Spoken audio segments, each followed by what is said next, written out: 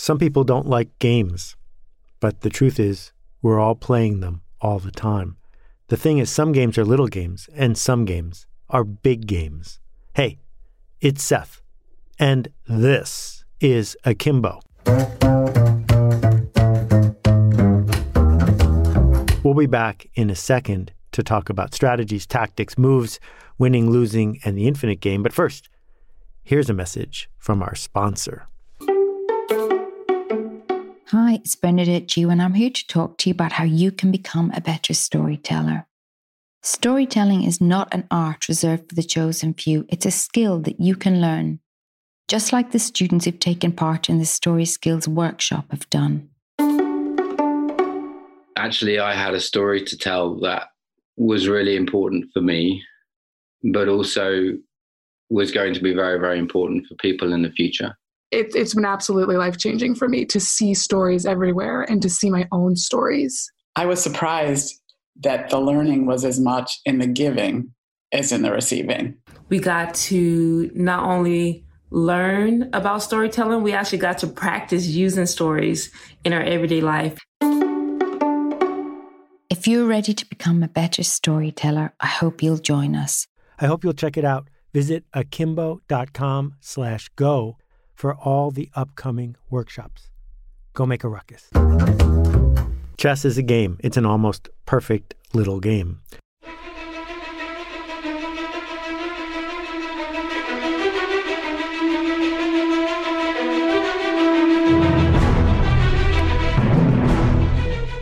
There are 64 squares. There are 32 pieces. The rules can fit on 2 sheets of paper. The rules are the rules. You play the game. You can lose the game or you can win the game. And some people don't want to play chess because the game is a little trivial. It's trivial in the sense that it is a pastime. It is something that is not going to affect the outside world. And it's something that a lot of people aren't very good at. And it doesn't make them feel good to play a game they're not good at. Little games that are optimized for big markets, things like Battleship or Cheat or Monopoly, offend people who love little games because they are obviously manipulative. The rules aren't pure or clean, and the person who developed the game is trying very hard to create moments of tension where sometimes it's not as fun as it could be. But I don't want to talk so much about little games as I want to talk about big games. When we start talking about other things in our life as games, people who don't understand the dynamics of a game or don't like games sometimes fade away.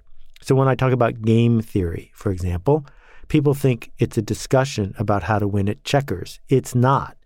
Game theory helps us understand that a game involves inputs, decisions, and resources. There are multiple players, and when the inputs change, new decisions are required. Those decisions are actually decisions because there isn't an infinite number of resources. You don't have unlimited time and unlimited power to do everything, so you have to choose. And these choices have repercussions, and it leads to outputs. And understanding the abstraction that we get when we look at things in the world as a game helps us understand how the world works and how to make it better. So, what am I talking about? Let's think for a minute about Twitter. Twitter is a game. The rules of the game are pretty simple. Until recently, 140 characters. That's all you get. There's a format. There's a structure. You're allowed to post as many times as you want per day. And these are the basic rules. Then a Twitter user invented a new rule, the hashtag. So the rules can change just a little bit. But why did Twitter work? Well, first, let's start with why Twitter didn't work. For years after its founding, Twitter wasn't much of a success at all. And it was only when they went to South by Southwest and put up monitors in the hallways that they got a certain section of the cool kids to start using Twitter to do what? To play a game. It's a game about status and affiliation.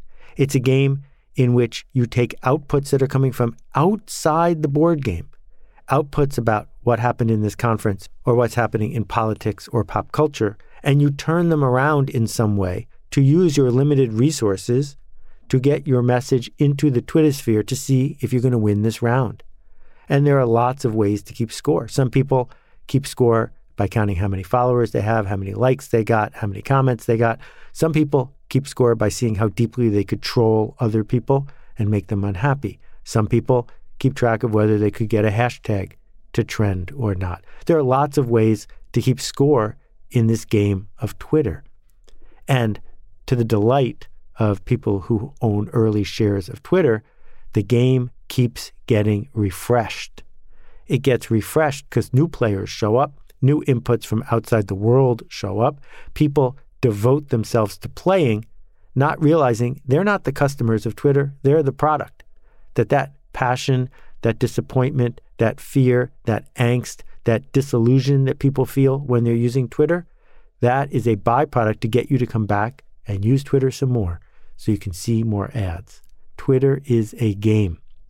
And we can now go to a new level of abstraction, which is some people are showing up, inventing games that are played on somebody else's board. If we look at some of the nuanced discussion that went on about QAnon, it turns out QAnon can be seen as a game.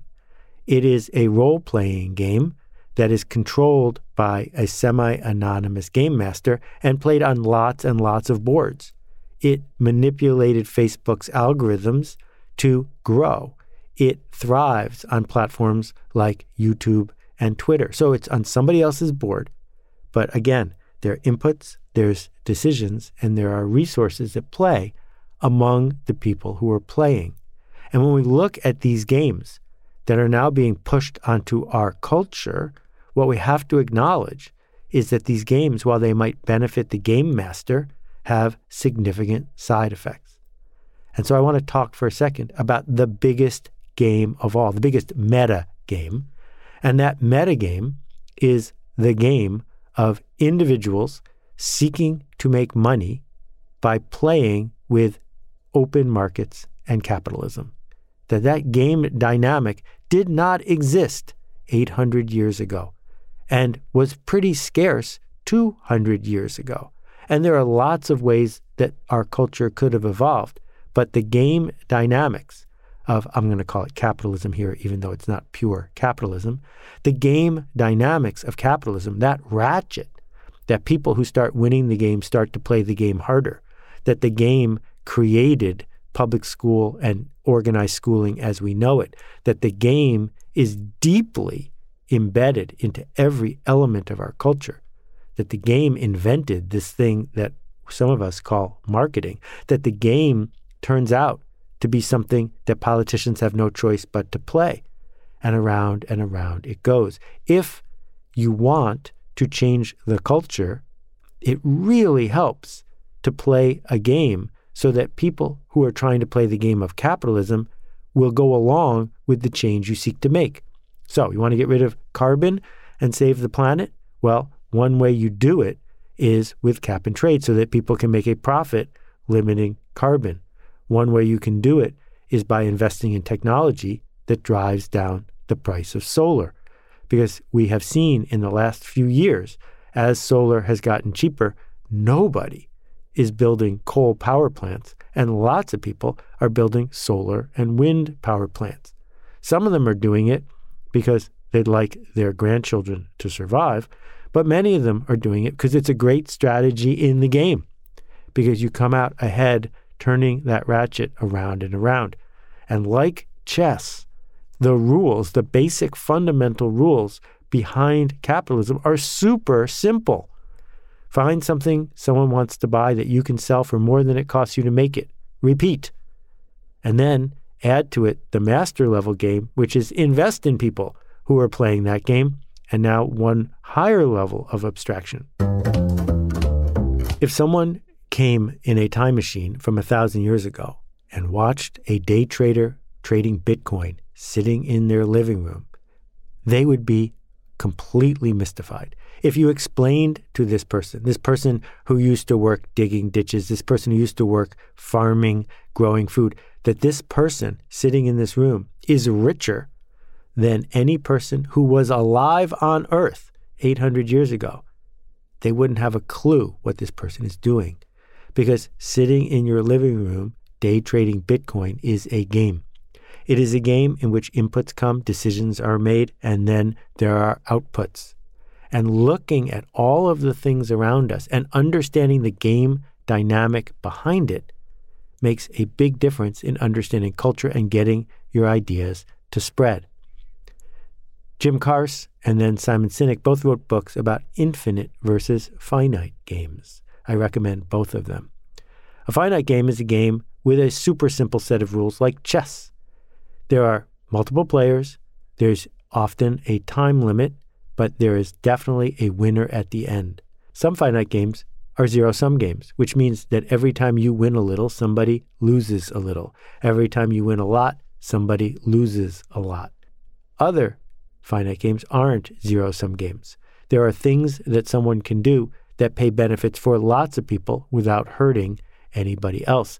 A musician standing on a street corner busking is playing music for the people who are paying for it, but they're not taking anything away from the people who aren't paying for it. The world gets better when we play games that aren't zero-sum. But what Carse and Sinek also pointed out is that there's another kind of game, which is an infinite game, which you aren't playing to win. You're simply playing to play. As I've said before, you don't play catch with a 3-year-old to win. You play catch so you can play catch and so you can play catch again. Because if you win catch with a 3-year-old, you never get to play catch with that person or just about anybody ever again. No, the goal is to play to keep playing. So capitalism is a tricky game because there are elements of capitalism that are zero-sum. That if there's only a certain amount of money in a certain part of the economy and you take more of it, someone gets less of it. But there are other elements of capitalism that have enriched the entire planet because it turns out that giving other people access to tools might make you money, but the tools help those people weave together possibility, perhaps for the next person. So what we've got to do is we dance on a precipice of carbon, a precipice of democracy, a precipice of civil discourse, a precipice of public health. All of them are dancing right around the edge of, is this a finite game or an infinite game? Are we playing a little game or are we playing a big game? How do we encourage people to play this game in a way that doesn't require them to rewire how they think about games and status and affiliation, but allows them to eagerly play a game that we're all glad is being played? And that is when the time component kicks in. Because in the short run, people make decisions about what is good for them right now. It is good for someone right now to one-click shop because it's convenient, it's cheaper, it's faster, and now we can go back to what we were doing. In the long run, it's entirely possible we will miss downtown. We will miss the thriving community near where we live. We will miss the civil discourse that comes from small and perhaps not so small businesses having retail outlets nearby, paying taxes for them, upkeep, etc. But in the short run, our incentive playing this little/big game is to win the round, not to play the infinite game. And that's why when we think about this abstraction of what game are we playing, what we realize is that almost every single game that thrives, that leaves the players better off, has referees. It has a commissioner. It has a structure. Even open market, or you could call it free market, capitalism still has referees. It still has a significant amount of oversight, because if it didn't, then you would end up with insider trading, the dark web, and people scamming every single day. So in our rush to play the little game or the big game, it's easy to be confused about the fact that we're playing by the rules and we'd like everyone else to, but we also need somebody to enforce the rules. And so in our rush to play more games, we have to be on high alert to discover whether there's a game master somewhere who is pushing us to play a game that benefits them. Maybe we score some points in the short run, but are we signing up for dead ends, for cul-de-sacs, for traps, for games that feel seductive in the short run, but ultimately will cause pain and suffering in the long run. We need to understand what's in it for the game master, what's in it for Parker Brothers, what's in it for Twitter. Who are the customers? What is the product? What is the transaction like? Because on top of the little game is the big game. And on top of the big game is the only game. And that game, the meta game, the game at the highest level of abstraction, is pretty simple. We all get to play it exactly one time. We all have a chance to leave things better than we found them. We all can choose to ignore zero-sum games and play games that are additive, that are infinite, that are constructive. But we can't do that if we don't see the game in the first place. Thanks for listening. Your move. We'll be back in a second with a question from last time. But first, here's a message from our sponsor. When is it time to level up? When is it time to learn a new way to see the world, to connect with others, to lead, to engage in possibility? Akimbo is a B Corp, an independently owned and operated institution designed around learning, not education, not certificates, not grades, but learning together. It works if you do the work. I hope you'll check out what the people at Akimbo are up to. Visit akimbo.com/go to find out about their new upcoming workshops and how it all works. Thanks. Hey, Seth, it's Maria. Hey, Seth, my name's Kyle. Greetings, Seth. This is Steven out in Madison, Wisconsin. Hi, Seth. Alicia from Charleston here. Hi, Seth. This is Anupam. Hi, this is Caitlin. Hi, Seth. Warm greetings from Curacao. Hey, Seth. My name is Nick Ryan from Pittsburgh, Pennsylvania. Hey, Seth. This is Rex. Hey, Seth. Hi, this is Vasilis from Greece. Hi, this is Roberta Perry. My question is... And that completes my question. As you know, I love to hear from you, but I can't answer your questions if you don't ask them. So please visit akimbo.link, that's akimbo.link, and click the appropriate button. A really good question from Michael. Hi, Seth. It's Michael from Sydney, Australia, and I have just finished listening to your podcast on what an office is for. And I'm curious about your thoughts about the office as a place for incidental learning and insight. As an architect, I know that this is something in particular that the profession has struggled with over this time of COVID and remote work, where there are opportunities to discover something in the office, such as watching someone draw on a computer on tracing paper and giving them some immediate feedback or insight into how they might be able to resolve the problem they're trying to solve in that particular project, or even being able to pull a book off the shelf and show the team how someone else might have resolved something similar in a project, or to explain something to them. There are all those opportunities you might have as you walk past someone's computer and you see them do something with a piece of software where identifying functionality that you may not have been there, those serendipitous occasions that happen in the office that give you opportunity to learn or bring insight. And I'm really curious about how you think about this when it comes to what an office is for. Really looking forward to your insights and really grateful for all of the work that you do. Thanks, Seth. Thanks for teeing up this rant, Michael. I appreciate it. Try to imagine the following. For 30 years, so it's 2050, we've been working from home. We've been using Zoom. We've been sharing documents, editing them together, finding discussion boards, interacting with other people, regardless of where they are in time and space, to get our work done. And then someone shows up and says, wait, I got this great idea. Here's what I want you to do. I want you to spend 2.5 hours a day on additional grooming, commuting, parking, schlepping. And then we're all going to go to this building, this really expensive building. And while we're there, one of two things is going to happen. Either, if you've got status, you're going to get a room all to yourself with a door that shuts. And maybe, sometimes, just maybe, someone in physical proximity to you will bump into you on your way to the coffee machine and have an impromptu yet important conversation. Or we're going to put you in a cube farm. Maybe there aren't even walls around your cube, jammed up against other people because A, it's cheaper for us, and B, people will be able to look over your shoulder, not in an organized, structured way, but just sort of randomly, overhearing snippets of what you say on the phone or watching what you're typing on the screen. And all of these connections will make it better and pay for your additional dry cleaning costs as well. I think if we said that, people would think we were nuts because it's absurd. It's absurd because it leaves out enrollment and intentionality. It's absurd because it puts physical proximity ahead of project focus. That we built the office because we had no other choices. That in an industrial setting, we need everybody to be right next to the assembly line.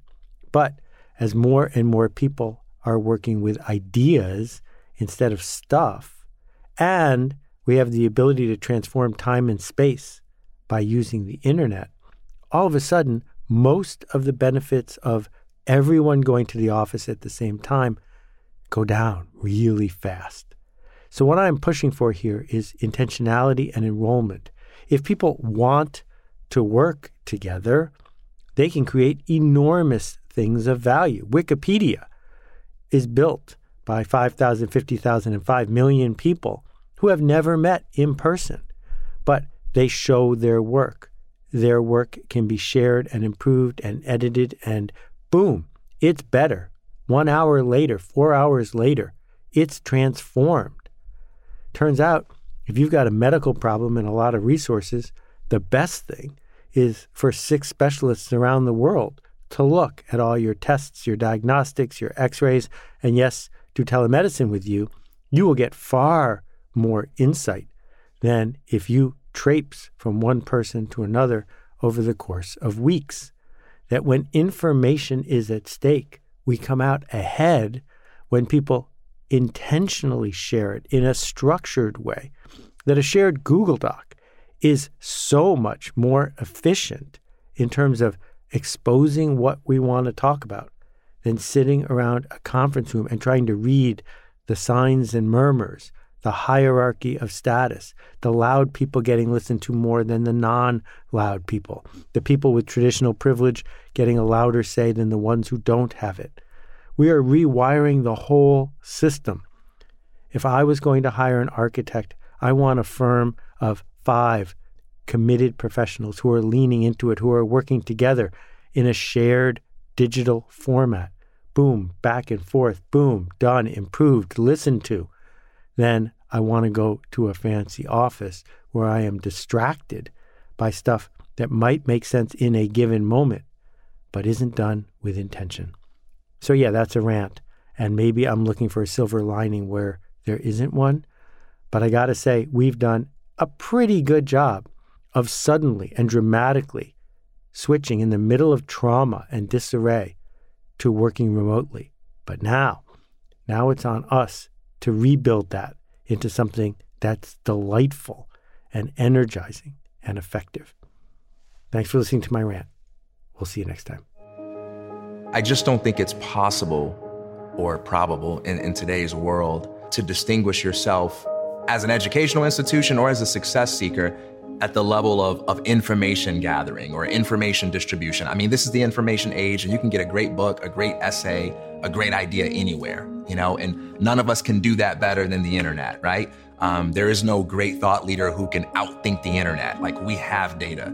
What All MBA gets right is it puts you in a context where you're part of a community that says, yeah, that's good. You got access to ideas, you got access to information, that's awesome, but when are you gonna show up? When are you gonna face that blank page? When are you gonna face the possibilities within you? When are you gonna face those fears? I'm not gonna let you hide. You gotta show up. And that's the hardest part. And it sounds simple, it sounds very commonsensical, but it's the number one reason why we don't write that book. It's the number one reason why we don't ask that question. It's not because we don't know or we don't have the information. We don't have an environment and we don't have a support network that makes it feel like showing up is possible for me. Not just possible for the success stories I see out there, but I can show up.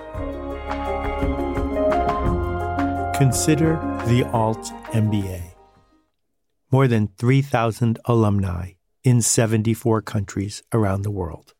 Find out more at altmba.com.